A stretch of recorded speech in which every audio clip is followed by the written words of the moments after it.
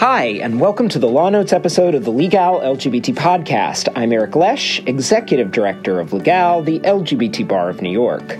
On today's show, we are going to be talking about SCOTUS's decision not to hear the Aloha bed and breakfast case involving a small B&B that received a public accommodation smackdown from Hawaii. Then we are going to talk about a decision out of the Fifth Circuit which involved an Eighth Amendment claim against cruel and unusual punishment in denying gender confirmation surgery to a transgender inmate. And finally, we will talk about the religious objectors who have rushed to federal court to block the EEOC's ability to come after employers when they fire LGBT people. With us is New York Law School Professor Art Leonard, Chief Editor of Legal's LGBT Law Notes, the most comprehensive monthly publication covering the latest LGBT legal developments here and abroad. Hi, Art. How you doing? Okay. Good. And it's a spring day here in New York City, and the construction workers are at it again outside our window, but it wouldn't be New York without it. Most people hear birds. Maybe in some parts of the country they hear chickens and roosters. Crickets. We hear construction. Right, at all times. At least the vessel is done being constructed, I guess. And, right. Everyone's here taking selfies of the vessel in Hudson Yards. So if you haven't gotten it, come and get yours now so you can fill up my Instagram feed. Okay, so Art, talk to us about the first issue that we have here. We haven't heard much from the Supreme Court with respect to many of the LGBT cases that keep piling up on its front steps, but we did receive some good news on March 18th when the court announced that it was not going to review this decision by Hawaii's Intermediate Court of Appeals, which ruled in favor of the couple that was discriminated against by the bed and breakfast. So tell us a little bit about this case and why it's so good. Well, you've already told us so much. Oh, but well, now we're done. This is the case of Cervelli against Aloha Bed and Breakfast. Okay. Diane Cervelli and Takeo Buford, a committed lesbian couple, wanted to take a trip to Hawaii, and they wanted to rent in a bed and breakfast. Mm-hmm. They were visiting some friends, but they didn't want to burden their friends. So through a website, they located Aloha Bed and Breakfast, which is located in the Mariners Ridge section of Hawaii Kai. Okay. And Phyllis Young, who is the owner, operates this bed and breakfast in her home, which has 4 bedrooms available for rent. And she claims that when she turned them down, telling Cervelli on the phone, quote, "We're strong Christians. I'm very uncomfortable in accepting a reservation from you." They're strong Christians. Weak Christians would give in, you know. But at any rate, she believed that she was entitled to an exemption from compliance with the non-discrimination requirements as a residential landlord. And so the first issue in the case, which is an issue of construction of state law, which would not be subject to Supreme Court review in any event, was whether her operation was a public accommodation or was residential housing. And that's what a lot of the Intermediate Hawaii Court of Appeals decision was focused on, finding that it was a public accommodation. They said, you know, you're on the web, you've opened your house, you have 100 to 200 customers a year. That's not residential. That are intimate relations or whatever. And then turning to her constitutional arguments, her due process argument was this is the right of privacy. She wanted the Supreme Court to hear that issue. Right. Well, no, not that issue. She wanted them to hear the right of privacy issue under the due process clause. Right. She said, freedom of association, due process, privacy. I shouldn't have to bring lesbians into my home. Okay. And the response of the Hawaii courts was, what do you mean your home? This is a business. Right. You happen to live there and run it, but it's a business. Okay. So that's one issue, and I didn't think the Supreme Court was likely to grant her on that issue. But she says, I want a First Amendment exemption from complying with the Hawaii human rights law on this. And that would require the court basically to overrule Employment Division versus Smith, at least theoretically. And in his concurring opinion in Masterpiece Cake Shop last June, Justice Gorsuch implied that it was time for the court to reconsider Employment Division versus Smith. Wow. Yep. And perhaps restore the prior state of the law, which means there's a compelling interest test. And Employment Division versus Smith that we've talked about before. And we're going to be talking about again today, too. Oh, yeah. And then the RFRAs came out of the federal government. Right. And the state governments as well. Now we have many RFRAs. About half the states have RFRAs as well. Right. Hawaii is not among them. So there's this First Amendment free exercise question, and the court denied cert. That wasn't so surprising. I think the fact that they denied cert in this, but they still haven't made any announcement on the cert petition in the Oregon wedding cake case. If they're inclined to revisit this issue of religious exemptions for anti-discrimination laws, I think that's the case that they're more likely to do it on.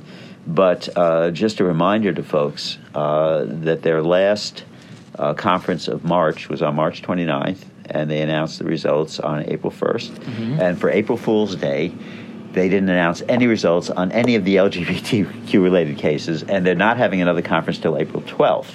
Okay. So that means that all of the cases we've been following have been deferred to April 12th, plus two new ones that are listed for April 12th. We've got one of them is a case of a life inmate, or actually a death row inmate in South Dakota, Mr. Rines, who was convicted of murder by a jury way back in 1993. And when they were at the penalty phase, the jury had already convicted him of murder, and the choices for the jury were life without parole or the death sentence. And the jury sent out a note to the judge saying, we feel we can't adequately make this choice. We're not well enough informed about what the conditions would be in prison. And they asked a whole bunch of questions. And Mr. Rines and his attorney were very perturbed because they thought the questions implied that the jury was trying to decide whether, as a gay man, they had to execute him because he'd have too much fun in prison for the rest of his life, surrounded in an all-male environment, et cetera, et cetera. And he tried to raise that issue on appeal of his death sentence, and he got nowhere. And then he tried on a habeas petition. He got nowhere. And then and he was going through successive ranks of pro bono and appointed counsel. And finally, someone said, we should talk to those jurors and ask why they sent that question out. And it turned out that there were some jurors who were making jokes about the gay defendant and stuff, and saying, he'd have a great time. And so they said they have all this new information. They have all these jury interviews, and they want to amend their habeas petition to add the stuff, and the court refuses. They say you get one shot at a habeas petition. And he tried multiple times. He was rejected by the district court and the Eighth Circuit from reconsidering this. And even once, he had a cert petition last spring that was turned down. Before the Supreme Court. Before the Supreme Court. Yeah. The difference is that was before the Supreme Court issued a decision last spring saying that they can open up the jury procedure if there's evidence of race discrimination. Right, Pena-Rodriguez. So now he's trying to ride Pena-Rodriguez back to the court. He's saying that under that case, sexual orientation discrimination gets heightened scrutiny, although the court hasn't decided that yet, but some lower courts think maybe it does. So perhaps that should be a basis for reopening. Right. So this is his last pitch to try to escape the death penalty in South Dakota. And then it's a fascinating case. We actually talked to Ethan Rice at Lambda Legal about it on our last podcast. Right. It's very interesting. And the other case that's been added to the docket for the conference on the 12th is the attempt by proponents of conversion therapy to revive the New Jersey case challenge to the statute that bans conversion therapy for minors. They're focusing on a comment made by Justice Thomas in an opinion for the court last spring in a case involving the free speech claims of operators of clinics in California that exist for the purpose of discouraging pregnant women from having abortions. And California has a law that says you have to tell people about the availability of abortions through the state. And they claimed it violated their First Amendment right.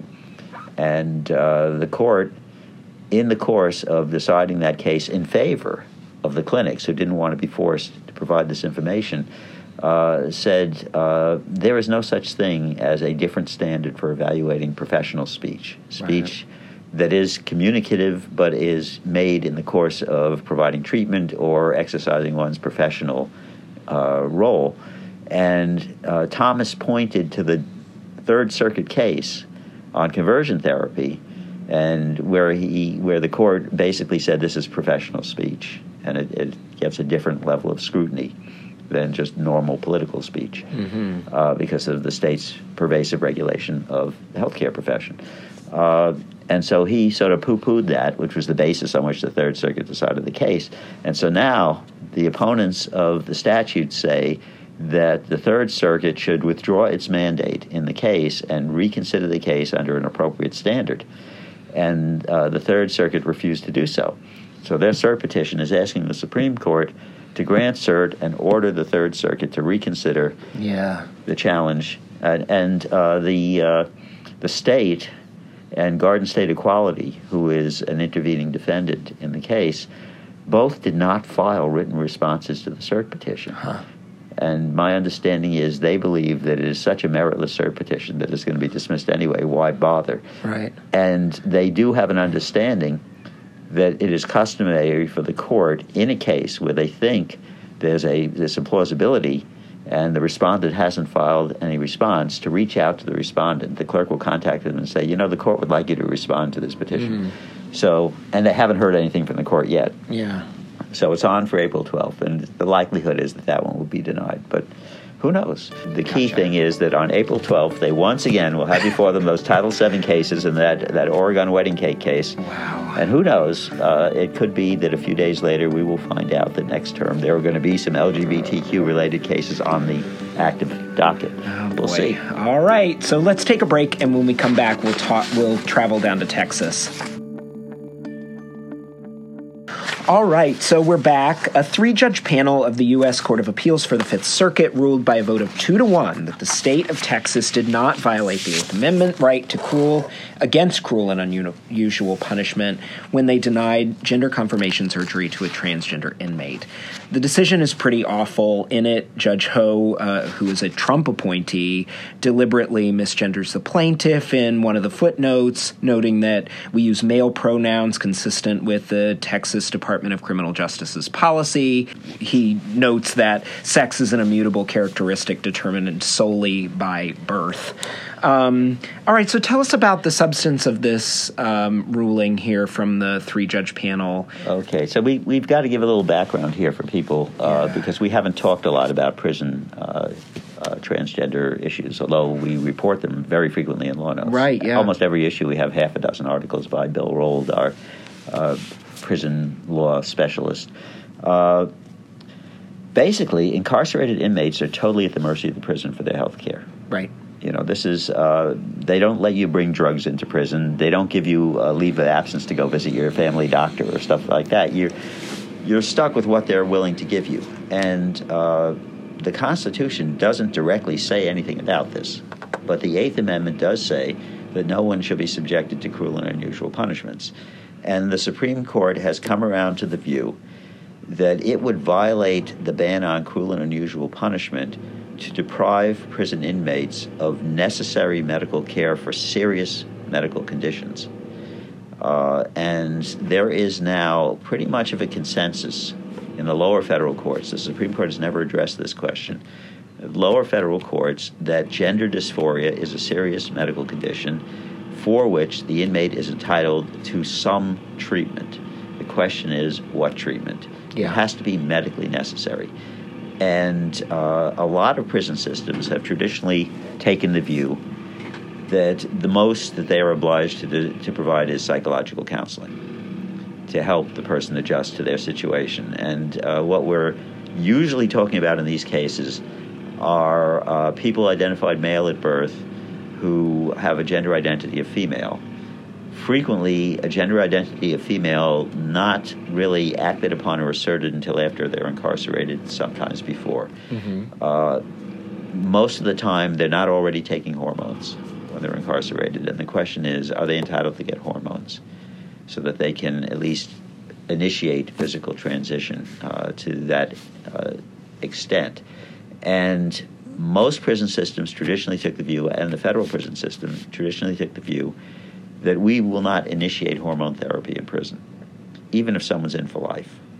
We will not initiate it. And that barrier has been broken down many times now. There is a growing consensus in the federal courts that at the least someone with a strong case of gender dysphoria is entitled to hormone therapy. But then the next step is, what about gender confirmation surgery? Right. And there we have yet to have a decision by a federal court of appeals that is final and binding, that orders a state to provide surgery. The closest we've come to that is in the First Circuit. We had a 3-judge panel in Michelle Kosilik's case, which said yes to surgery, which was then overturned en banc, which in the First Circuit at that time was a 5-judge panel. So the 2 people on the 2-to-1 panel who voted for it were the 2 dissenting judges in the en banc. And then in California, we don't have a final decision on the merits by the Ninth Circuit. We do have some trial decisions. We have one where the state allowed the transgender inmate to be paroled from prison early in order to avoid providing surgery at the demand of the trial judge. And there was some interlocutory appeal stuff going on in there, but we didn't have a final merits decision from the Ninth Circuit. There are a few circuits that have issued decisions reversing district court dismissals and sending the case back on surgery, but not ultimately a merits decision by the Court of Appeals ordering it. So if the Fifth Circuit had ruled in favor of the inmate in this case, if they'd ruled in her favor and said she's entitled to surgery, the Fifth Circuit would be the first Court of Appeals to do so. And you can be sure that Texas would have asked for en banc review, and in the Fifth Circuit it probably would have been reversed. Yeah. But looking at it objectively, to the extent that one could be objective about anything in the law these days, the question is it medically necessary? And one answer we've had is from the Tax Court of the United States, which several years ago said, yes, the expenses of sex reassignment surgery, as the term is more generally used, the expenses of that should be deductible under the Internal Revenue Code because it's not merely cosmetic. Because it is, in fact, we are persuaded by the evidence presented to us in a disputed case that it is medically necessary for some people with gender dysphoria to have the surgery. And what about the medical community? The medical community, according to the Fifth Circuit, is divided. And what that means is that in a case where experts are provided on both sides, there are experts on both sides. There are people who can qualify as experts under the federal rules and the approach of the courts for evaluating someone's standing as an expert, who will testify that it isn't necessary. And there are experts on the other side who will testify that it is necessary.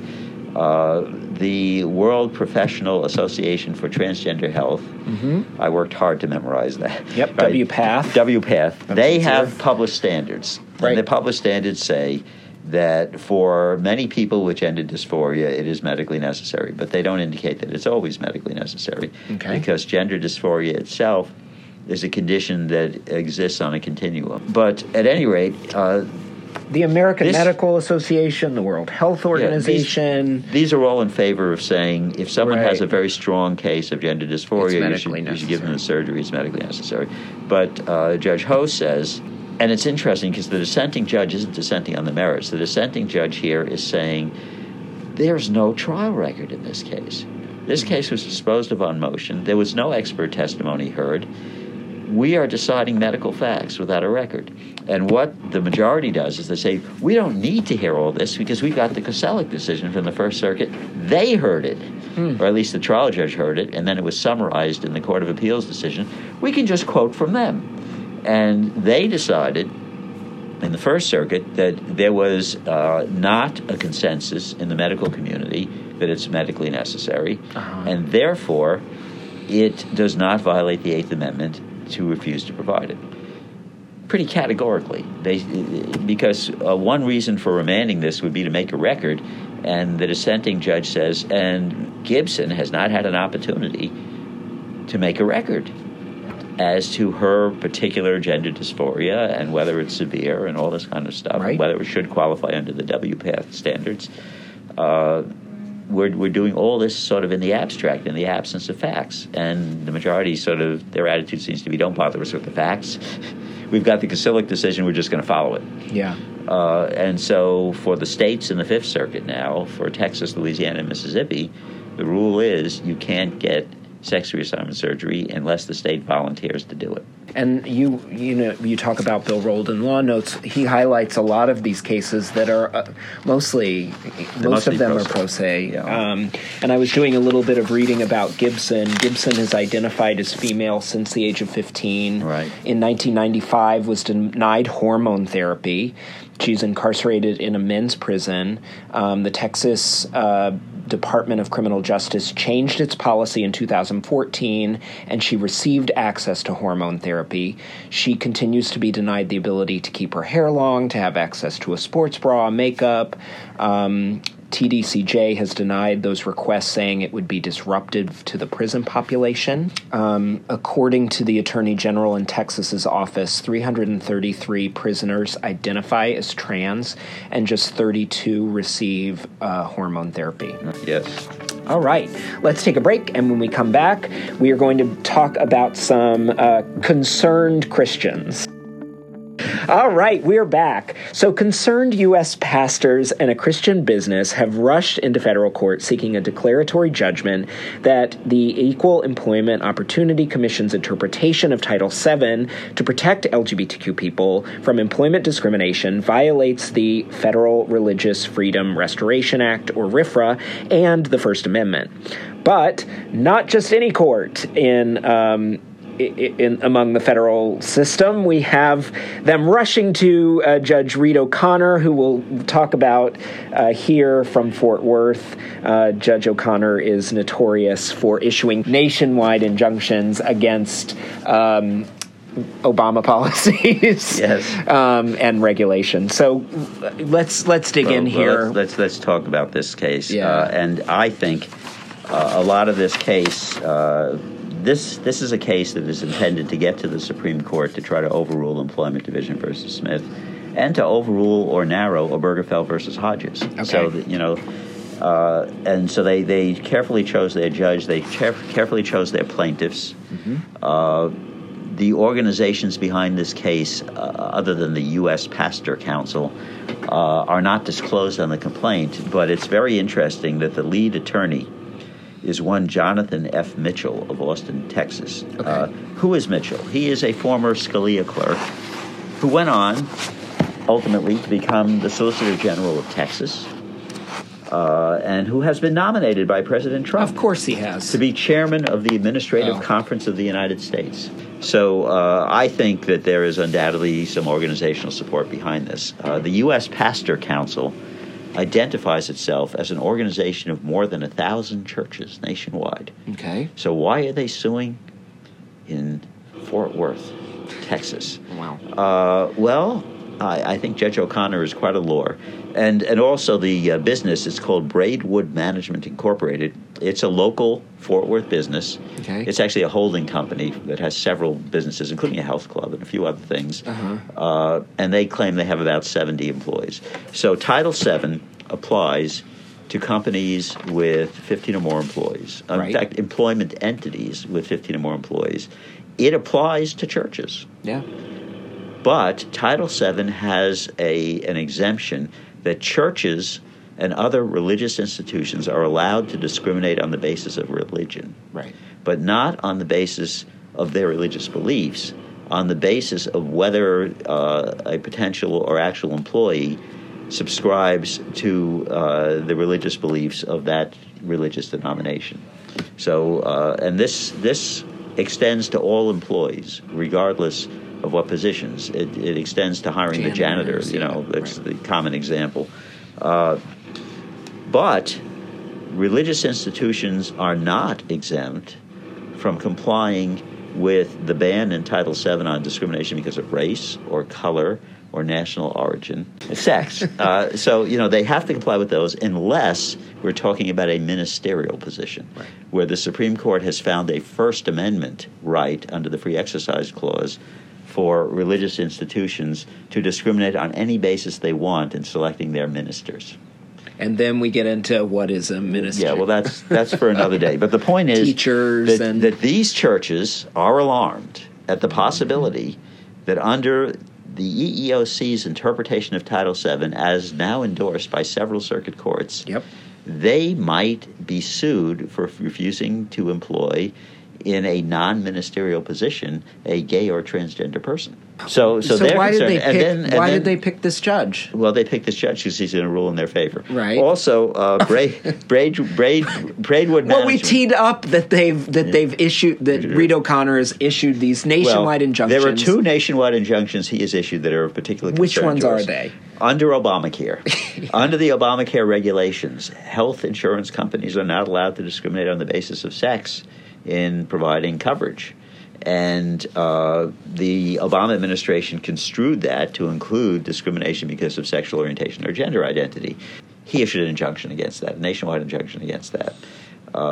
And then there is Title IX, which bans sex discrimination by schools that get federal funding, which is just about all public schools in the country and a lot of private schools too. Obviously, there's a lot of litigation in the schools, which we've been reporting about transgender students and their accessibility to appropriate facilities, restrooms, locker rooms, etc. He issued a nationwide injunction against the federal government enforcing Title IX on behalf of transgender students seeking facilities access. So those were both issued, obviously, back during the Obama administration. They remain in effect. They're preliminary injunctions. The Trump administration abandoned appealing them, so they remain in effect. And the Trump administration doesn't believe in enforcing those provisions anyway. Right. There's a record here. So there's a record here that, and if you look at his preliminary injunction decisions, it's clear that he believes that that any federal statute banning sex discrimination solely means discrimination against someone because they're a man or a woman, not because of their sexual orientation or their gender identity. He takes a very traditionalist view, which is right in line with Jeff Sessions in a memo he issued when he was in charge of the Justice Department. And that's the Trump administration position. So if this makes it up to this... did you want to talk more about that? Well, I want to talk about why Braidwood is in this. Go ahead, please. Braidwood is a private company, but they want to claim a religious exemption based on Hobby Lobby and the Religious Freedom Restoration Act. They're saying that under the Hobby Lobby decision, they have a right to have the EEOC enjoined from enforcing Title VII against them if they are charged with discriminating against someone because they're gay or trans. Because the owner says it is against my religion. And it's a closely held corporation. And it's a closely held corporation. It's like Hobby Lobby. Yeah. But they say we don't only rely on RFRA, we rely on the First Amendment because we argue that Title VII is not a neutral law of general application.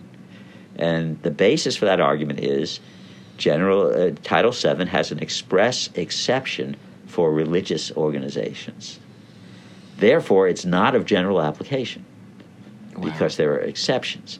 And therefore, Employment Division versus Smith does not apply to Title VII cases, which means that any employer in the country who has religious objections to complying with Title VII on any basis, on race, color, whatever, if they have religious objections, they should have a First Amendment right, which means the state has to have a compelling interest and has to be narrowly tailored, and we go through the whole thing because that was the state of the law prior to Employment Division versus Smith, which is why it was such a controversial decision in changing the law on First Amendment and free exercise.